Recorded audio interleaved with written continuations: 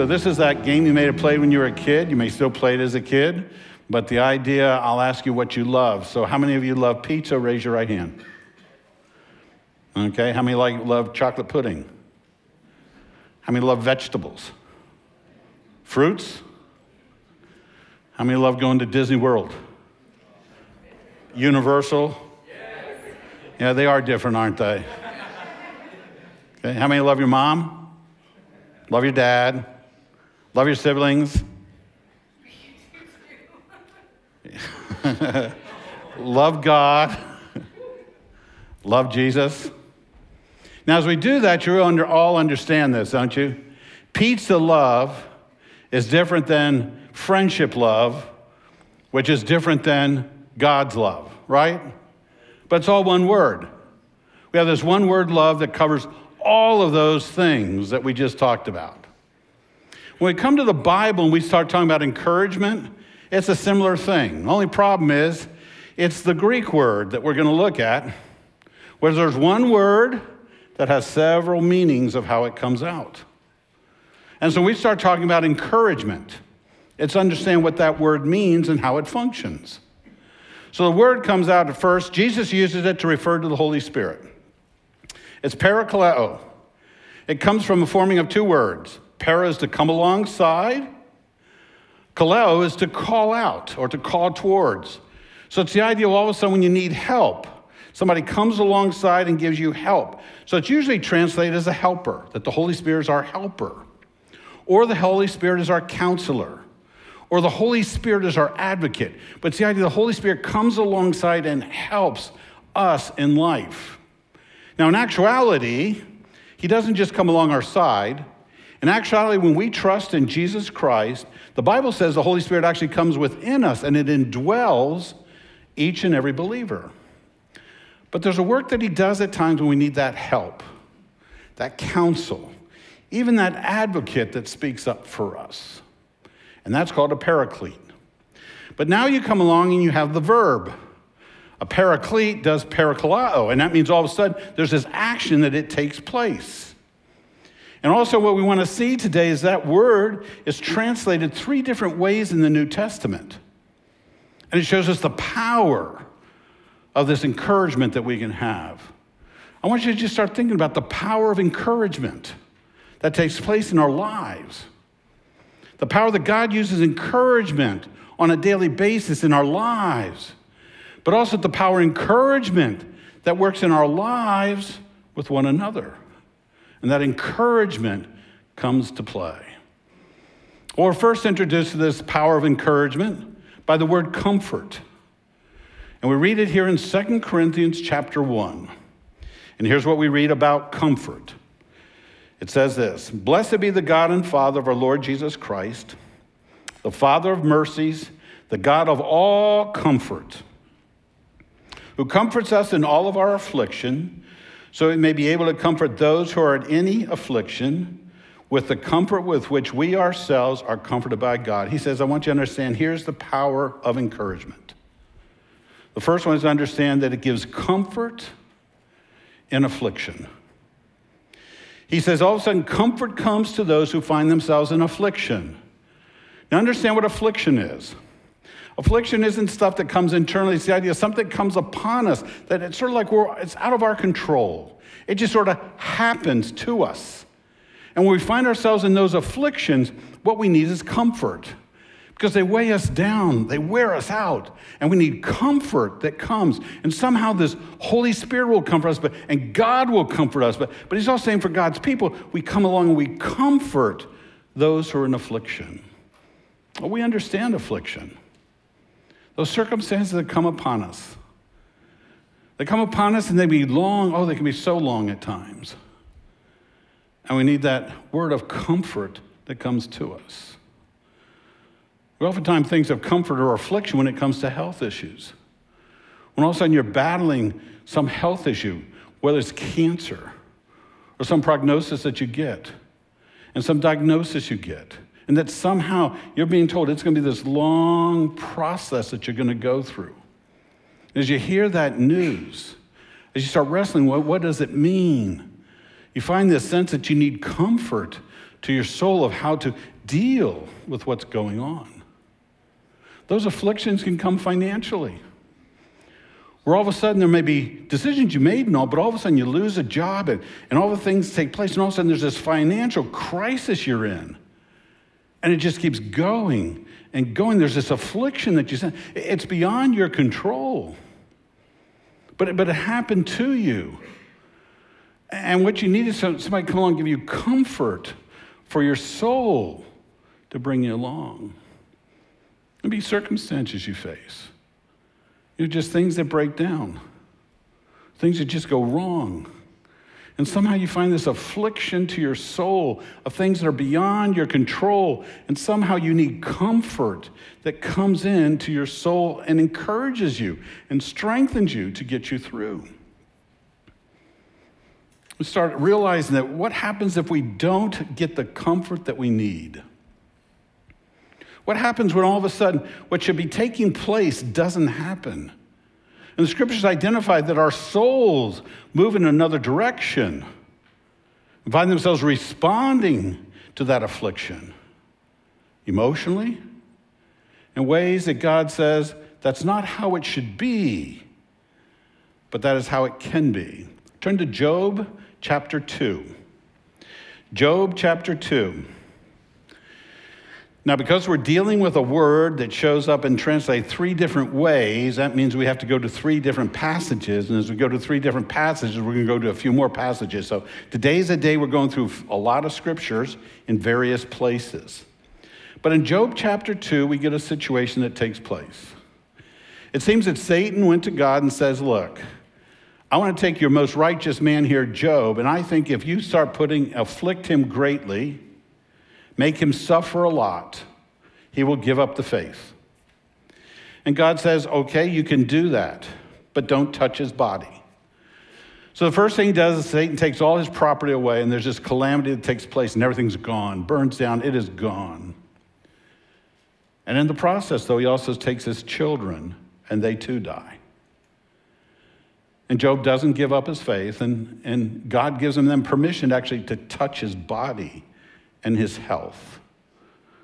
And now he finds himself with his health gone, struggling physically as well as emotionally with all those losses. We find himself in Job chapter 2. His wife responds this way to him. Then his wife said to him, do you still hold fast your integrity? Curse God and die. But he said to her, you speak as one of the foolish women would speak. Shall we receive good from God, and also shall we not receive evil? In all this, Job did not sin with his lips. You know, one of the things that we struggle with when we come into affliction, when our souls are overwhelmed, when circumstances just keep pouring in, we can get frustrated and we can get angry. You get angry at God, you get angry with people. We can get angry because of what has happened to us is not fair. And the circumstances we find ourselves just can prompt anger in our souls. And so God understands that when it comes to affliction, the importance of comfort coming along, because anger can rise up within our souls. And Job had 3 friends that come along in the rest of the book. They don't encourage him. They don't comfort him. They accuse him that he did something to deserve what happened to him. And in all this, he doesn't sin. But anger could rise up. But there's a second thing that can happen. Turn to Ruth chapter 1. Ruth chapter 1. Here we have a similar situation. This is what takes place in the life of Naomi. There's a drought that takes place in Israel, and Naomi and her husband move out of Israel, cross the Jordan River, and move into Moab. They start raising their crops there and farming and things, and their sons grow up there. Their sons get married, and now all of a sudden, as all this is taking place for Naomi, all of a sudden her husband dies. They live there a little longer, and then her 2 sons die. And now Naomi has lost her sons, lost her husband, has 2 daughter-in-laws tell them to go back home. She's moving back to Israel. Ruth said she'll go along with her. She'll stay with her. So the passage we have picks up as Naomi now comes back from Moab, shows up in Bethlehem, and we read this. So the 2 of them, that's Naomi and Ruth, went on until they came to Bethlehem. When they came to Bethlehem, the whole town was stirred because of them. And the women said, "Is this Naomi?" She said to them, "Do not call me Naomi. Call me Mara. For Almighty has dealt very bitterly with me. I went away full. Lord has brought me back empty. Why call me Naomi when the Lord has testified against me and the Almighty has brought calamity upon me?" Naomi says, "Listen, I don't want you to any longer call me Naomi." And he changes her name to Mara. You know what Mara means? Bitter. When all of a sudden affliction comes upon us and it starts working in our lives, God identifies what we need as comfort to our souls. If that comfort doesn't come, the scriptures recognize, you know what? It can move from affliction to anger. And it can move from anger to bitterness. And God is saying, listen, the ministry of encouragement is that it brings comfort to the afflicted. So it can encourage them and comfort them and care for them to keep them on their walk with the Lord. It's interesting to see what it identifies here for that comfort. It says, the God of all comfort will comfort us in all of our affliction. Do you see what you're supposed to do with that comfort you get? You're supposed to take that comfort and turn and comfort other people with the very same comfort. Ever been in a situation where there's been affliction, sorrowful, you're wrestling with life and all, and somebody comes up and says to you, "I know exactly how you feel," and you're standing there and you say to yourself, "You have no idea how this feels because you've never gone through this." But isn't it different though when another person comes up who's gone through the very same thing you're going through, whether it's death, illness, whatever it is, and when they talk to you, they say, "You know, I remember when I went through that too," and doesn't it change all of a sudden how you hear and how they speak with those words of comfort to your soul? Oh, the great ministry that we have. The great ministry of encouragement is to bring comfort when we're afflicted. But there's a second way to translate this word. Oh, it brings comfort to the afflicted. That's great power. But it also brings encouragement to the faint-hearted. And that changes the atmosphere again to another idea of like, here's what you need when you are faint-hearted is encouragement. Turn to Ephesians chapter 6 with me. Ephesians chapter 6, verses 21 and 22. Paul's at the end of his letter. This is when you get to the end of all those letters where Paul starts greeting everybody. Says, greet so-and-so, greet so-and-so, and he says, give them holy kisses, and we don't practice that today, do we? But there's holy kisses they used to give. And the Lord is greeting everybody, but he tucks in here. He's in jail. This is one of the letters he mails out to them. The letter is brought by Tychicus. Here's what he writes to them, Ephesians 6, 21 and 22.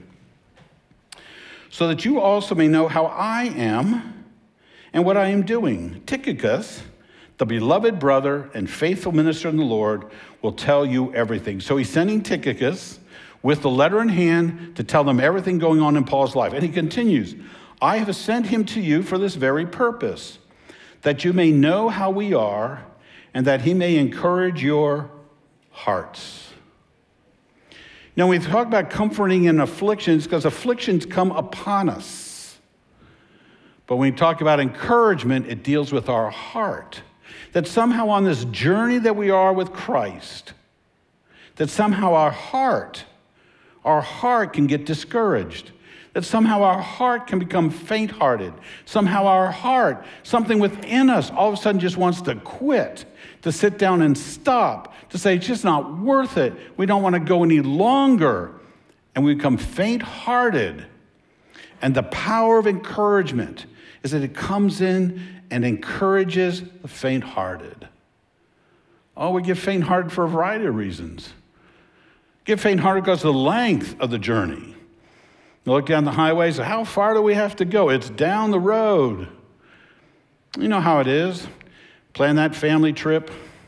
You all get in the car, down on the road. You finally get to the highway. You finally step on the gas on the highway, and the kid in the back says, are we there yet? And you're like, no, we're not there yet. 10 minutes later, are we there yet? No, you may not get there. You know, the whole idea we wrestle with, are we there yet? Because the journey just wears us out. And we can't see the end. And we're not sure if it's hopeful to get all the way there. And the journey can wear us out just by the length of the journey. But it also deals with the nature of the journey. I mean, the way the journey goes. You know how it is when you're driving, and all of a sudden you're going down the highway and you come across this huge rainstorm. I mean, it's just rain just crushing down. What do? You pull off and you wait till it goes by because you can't journey anymore. You cannot see clearly what is going on.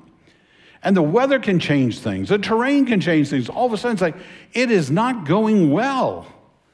It's where I'm just tired of being in the rain.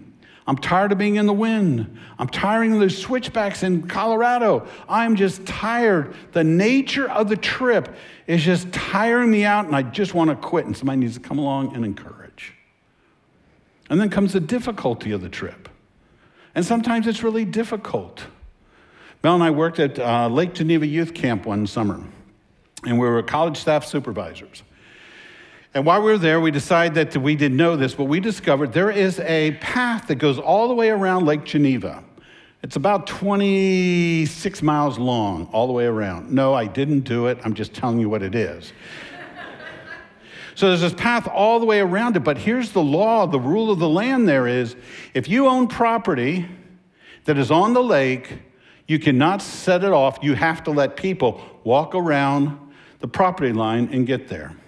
We found when you walked along there, it's pretty cool. They've got people who've actually paved it for you, and you go, look, it's almost, they put benches there, so you can sit, this is pretty nice and all. Then we found there were other people who didn't do much of anything, and all you had was, we had all walked on and nothing. All you had was this brown path that was just worn down. But then you came to the third one, and these were the people who knew that they were never told they had to take care of the path. They didn't have to fix the path. They just had to let you walk on their property. And we come to the spot, and I'm certain this guy had come outside, and he had his huge tree. I think he went down and dug out all the roots so that they were exposed. I'm just letting you know, they were 3 feet high. They were about 4 feet wide, and we come up to this, and I mean, they're all entangled. There's no way to get it. You need help. It's just difficult. And you come to it, and it's like, so many people couldn't get through there. They actually had a cemetery nearby. Not really, but they did take care of the cemetery, though. Anyways, so you get there, and all of a sudden, how do you get across this thing? And we had 2 people on each side. And as you start, you had the ones who, they managed it. I mean, there were some that managed it all by themselves. But most of us, as we started, it was like, you got to a spot, and it was like, what are we going to do? And they held a hand and got you across. It was just difficult. It was just difficult to get across those routes. And when it comes to this journey that we're on, at times it's just difficult. And what we need is encouragement. We need some words of encouragement, that somebody comes in alongside of us and encourages us. And with encouragers, oftentimes there's 2 things they can do. One is they can just be with you. Do you understand the power, the presence of a friend? They don't have to talk. They can just be there with you. Just be quiet. You just go on a walk with them and just quiet.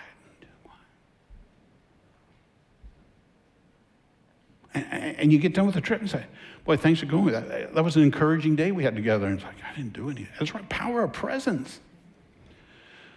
But there are the power of words too. When it comes to encouragement, when we're all on the journey and we're just sort of tired and all, it's really sort of a pat on the back. Touch can help. Just a pat on the back. You're doing well. You're doing well. Just keep going. It's not cheering them on. It's just keep going. Just a word of encouragement to press on. And how good it is to hear. When you're doing stuff on a regular basis, day in and day out, and somebody just tells you that they appreciate what you did and thank you for it. You guys are so kind to us as pastors this last month. As we took home our jar, you didn't know this, but they gave us our jars last week. And we read what you wrote. And it was encouraging. It was encouraging. Some people wrote their names on the bottom so we know who to say thanks to. Many didn't. But it was just an encouraging, and you knew what you were doing, didn't you? When you wrote on that card, you knew you were writing you knew what it was, an encouraging note of words on our journey of ministry. And same for you in ministry. The sacrifice you guys make to do ministry here. The early hours you get up to do some ministry here that some of you know, that most of you don't know takes place. Those who stay late here to do ministry. Those who wrestle with the problems that are created during ministry. The whole idea when all of a sudden you've got volunteers or staff who get sick and can't be here, another substitute. And all that takes place on a regular basis. And for somebody to come up and just say a word of thanks and encourage them, what is normal activity, normal ministry, carries along. You know why? Because we all get faint-hearted. All of us, our hearts get tired. And our hearts need to be encouraged, built up, strengthened, because the journey is long and the journey is difficult and the nature is unforeseen. And we need words of encouragement. There's power in encouragement. It brings comfort to the afflicted. But we also say it brings encouragement to the faint-hearted. But the third way you translate this word is exhort. It exhorts the sinning. All of us as believers, though we don't like to admit it, we admit it theologically, we know we sin. But we struggle to admit personally that we're sinning. We somehow make excuses for it, and there's a reason for that. Here's our third passage. Hebrews chapter 3, verses 12 and 13.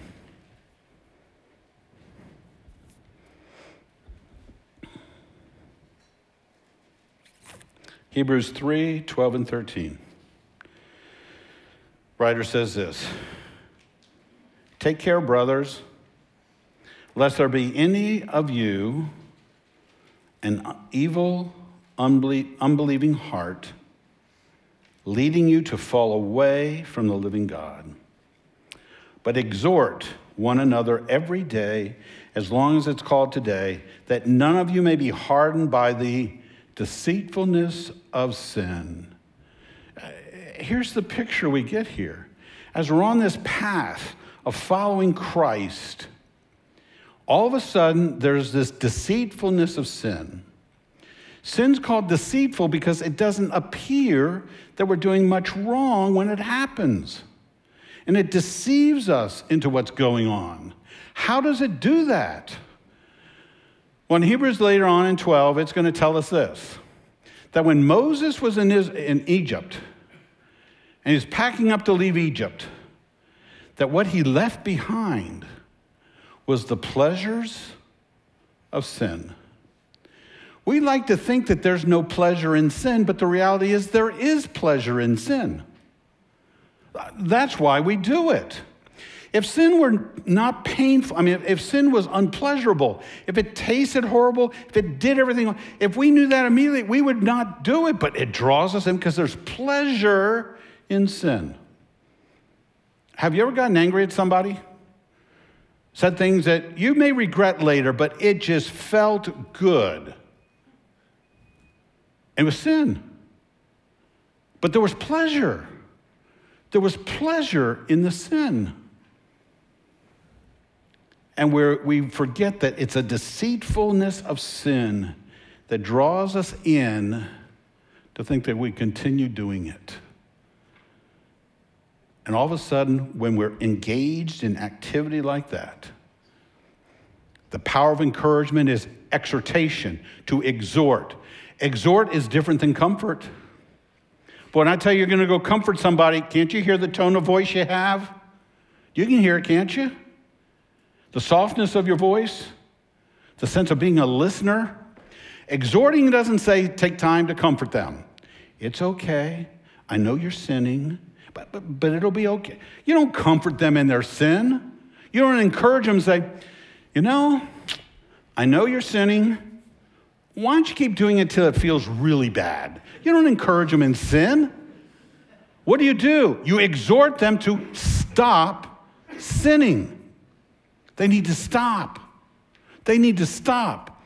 It's like watching somebody who's running across, coming to a street, and there's a red light, and they decide to run against the red light, and you see them, and you tell them, stop, there's a car coming. That's exhortation. That's what you do. And it's understanding that all of a sudden this ministry is that we tell people to stop, to please stop doing what you're doing. Look at Hebrews 12 with me. This gives a little more clarity upon this sin of how it looks. The author here likens it to a race. So here's how the race goes on. Here's what takes place. But he also warns us how to run the race because there's things that can happen that will cause us to fail in the race. Hebrews 12, verse 1. Therefore, since we are surrounded by so great a cloud of witnesses, let us also lay aside every weight or encumbrance, and let us lay aside every sin which clings or entangles us, and let us run with endurance the race that is set before us. He says a couple things to understand about this race. All of a sudden, you can have things that are going to weigh you down when you run. And it's going to slow you down. You're not going to go as fast as you should. You're not going to make the goals you should because it's going to weigh you down. As he's writing to the Hebrews here, I think a good option that may be there is all of a sudden when we in our Christian life start creating things that we have to do, we call it legalism, that all of a sudden there's this legalism that weighs everybody down with it, running the race with all this legalism. It's going to be hard to do because it's going to wear you out, and you're paying more attention to the stuff that weighs you down. That's legalism. But he also says another one. He says, when sin entangles you. So now he's got the picture that somehow you stepped off course, and you got all this sin which entangles you, and that's called license. When we start thinking that we can sin and it's okay because I can recite 1 John 1:9. If we confess our sins, he's faithful and just to forgive us our sins and cleanse us from all righteousness. Whew, I'm cleansed again. I can sin again. Let me say it again. If we confess our sin, and we go in this walk of where we think sin is okay, and all of a sudden you say, wait a second, that's license that takes place. And somebody needs to exhort us to stop sinning. There's two easy ways to understand the sins that we commit. One is the sin of commission. That's doing things we're not supposed to do. How do you know if you're sinning a sin of commission? Whenever the Bible says, do not do this, and you do it. That's committing a sin of commission. It's telling you what not to do, and you do it. And all of a sudden you do it. It's like, that's a sin of commission. It tells us not to gossip. That's a sin of commission. You're committing a sin that you know is a sin. But there's also sins of omission, the things you're supposed to do that you don't do. So as fathers and parents, we're not to exasperate our children. But we do. It's a sin of omission. We're not doing what we're supposed to do. And all of a sudden we have here to understand when it comes to exhorting, It's understanding the sins that we commit, that somebody needs to speak into our life to say, stop doing what you're doing and do what you need to do. Here's how it's described there in verse 2. Here's why this race says, when it comes to exhorting those who are sinning, they're off track. They're looking at the wrong thing. Here's what verse 2 says. This person, as they run the race, says, how are they supposed to do it? Looking, I like New American Standard here, fixing our eyes on Jesus, the author and perfecter of our faith. For the joy that was set before him, endured the cross, despising the shame, and seated at the right hand of the throne of God. What's the problem when they're exhorting somebody? They've taken their eyes off of Jesus. Now, when I was a kid, I was raised in Lutheran church, and one of the practices in the Lutheran church was we had candles up in the front. With the candles up in front, they also trained young boys at that time how to light those candles. I remember standing in the back with the candle lighter. Now, the candle lighter has a wick that goes up like this that you light. It's got a little bell on it, too, that's called a snuffer.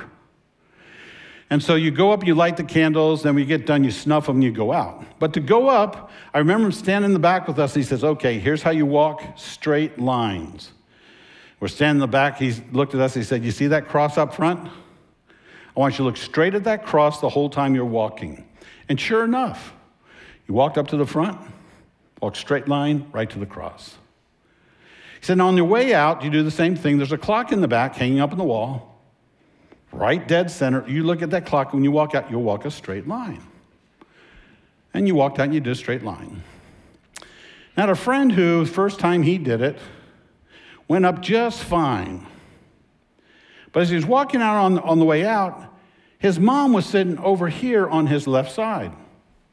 His mom stood up to watch her son walk out with the lighter and the snuffer.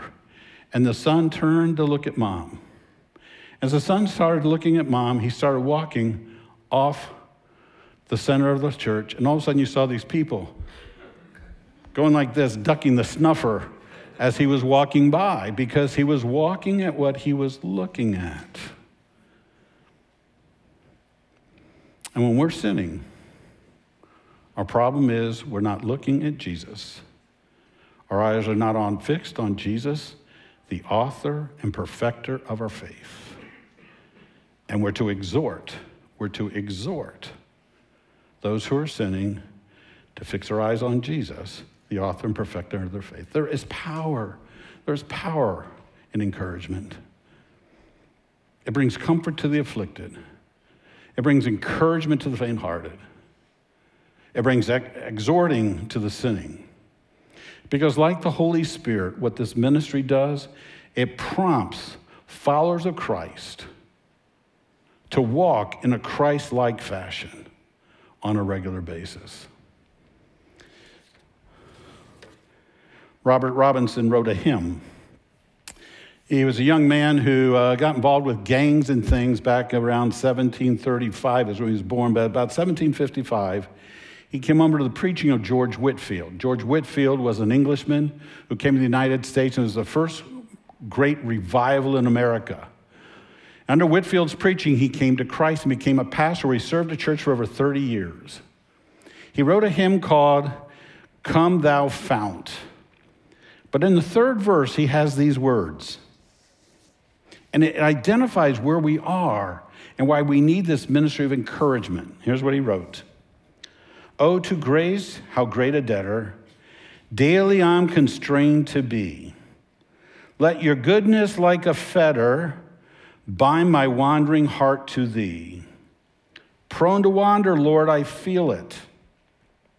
Prone to leave the God I love. Here's my heart. Take and seal it. Seal it for thy courts of love. Folks, we have wandering hearts. And we need a ministry of encouragement to comfort us when we're afflicted, encourage us when we're faint-hearted, exhort us when we're sinning, so we can fix our eyes on Jesus, the author and perfecter of our faith.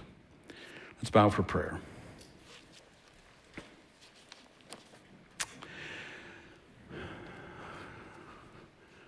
Our Lord, we ask you to do a work in our hearts.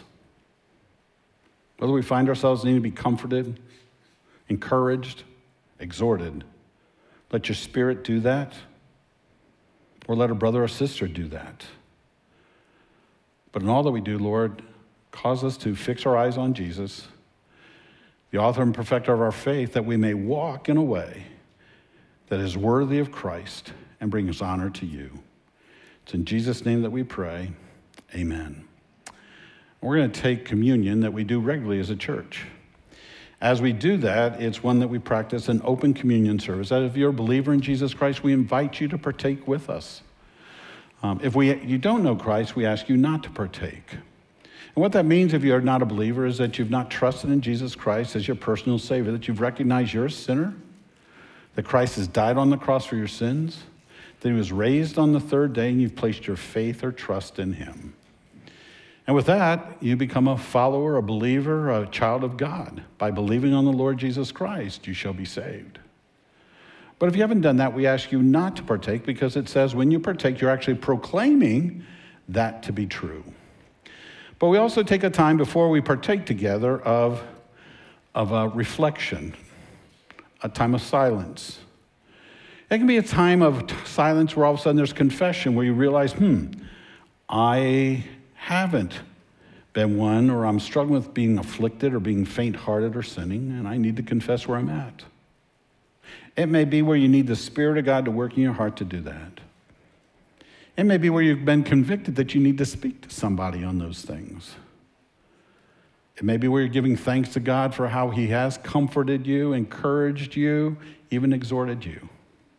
But somehow as we come before we take communion, your time with him in preparation to share in this together. Let's take a time of silence before we partake.